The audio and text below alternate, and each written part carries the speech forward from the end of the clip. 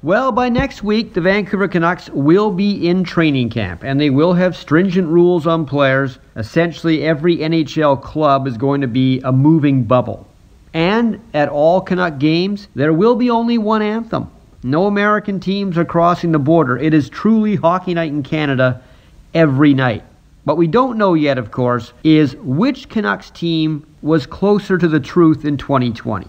This is a general overview, but was it the one that was stumbling down the stretch before the pandemic? Or was it the one that we saw knock out the champion St. Louis Blues and then come within one game of upsetting the Vegas Golden Knights and making the Final Four? The answer is really somewhere in between.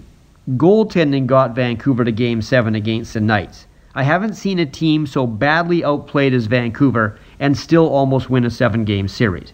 Now, the Canucks did lose some depth in the offseason because of salary cap issues. And of course, they lost Jacob Markstrom. But Tyler Toffoli going to Montreal, that takes scoring out of the Canucks' top 6.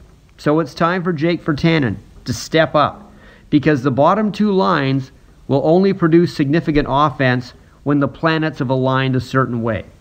Defensively, I think the Canucks should be okay here. I know they lost Chris Tanev, but they bring in Nate Schmidt, who moves the puck well, although Alex Edler's batteries are running down. So he's not going to be the same he was a couple of years ago, maybe not even the same as he was last season. The salary cap means that Olli Juolevi, the long-awaited first-rounder, should make the team given his paycheck numbers alone. If he can't, well, then he truly is a bust.